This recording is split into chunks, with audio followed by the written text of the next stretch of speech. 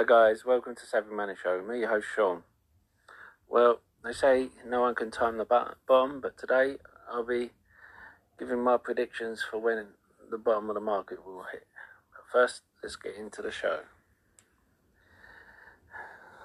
You have Robinhood to lay off 9% of full-time employees, which hit the stock. This was back in April. You have Coinbase in June has extended its hiring freeze and rescinds offers to staff. Bird laying off 23% of staff. This has come in June.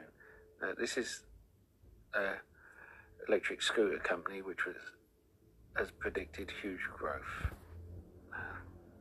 Desktop Metal lay off 12% of staff.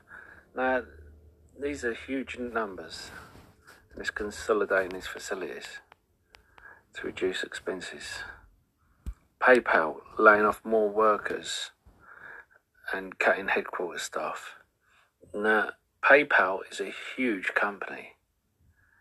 Yeah, and these stories are all around. This isn't isolated.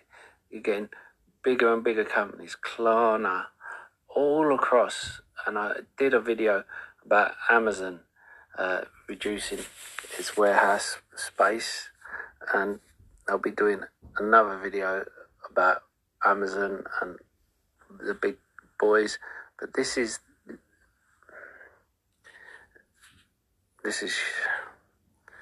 a huge. I'm not saying this is going to be like crash bearing, but let's say, for argument's sake, the SPY dropped 40%. It would take us down to the bottom of the COVID crash levels.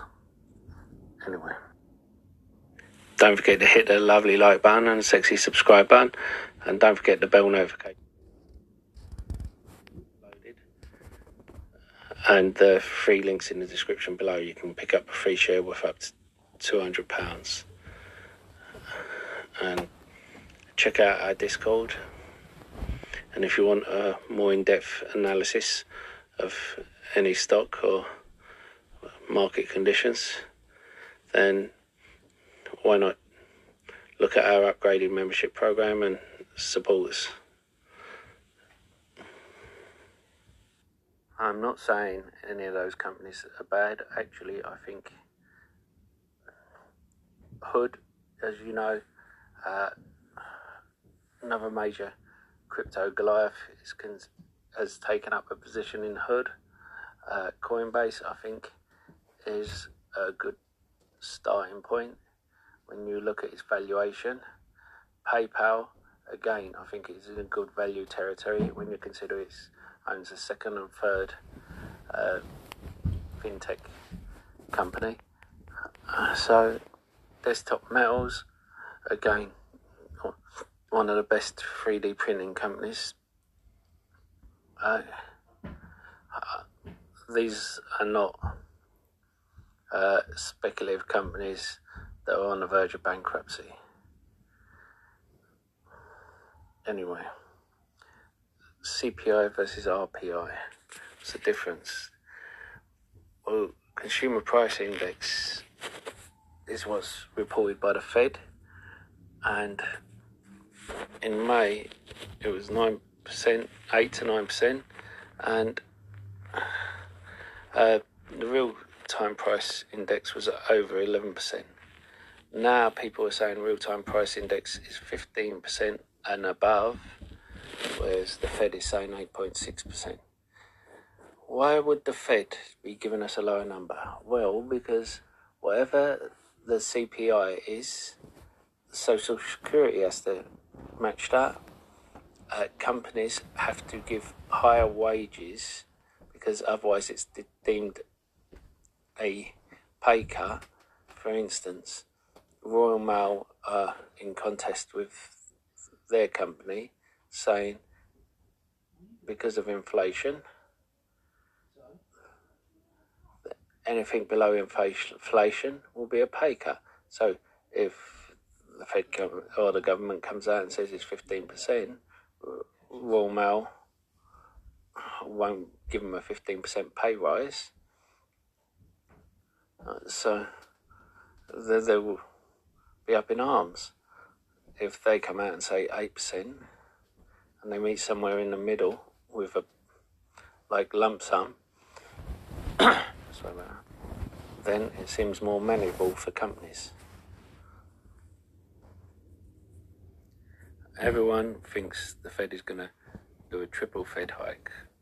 Why? Because if you look back, we keep getting compared to the 80s. But in the 80s, the Fed chairman then actually raised rates to 19% to bring down inflation, which was 14%. And the Fed is saying it's 8.6% and rising. As I said, real-time inflation is at 11 to 15% and rising. So he may want to get it under control now. Why now? Why the urgency? Because they usually want to stop it before an election so that they can cut the rates before an election. So they will want to hike them up so that just before the election they'll drop it. So now comes my prediction. I think July 12th we will see a bomb.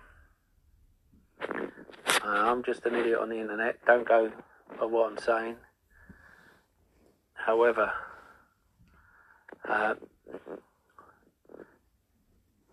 July the 12th, I think we'll see a bottom, and then we'll see them cut rates, not the next Fed meeting, but a meeting after, and you'll see people going in, and you'll see it lift the market.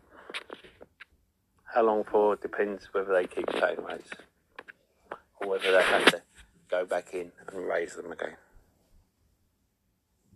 So what am I looking at? First one is going to be Upstart, UPST. Why?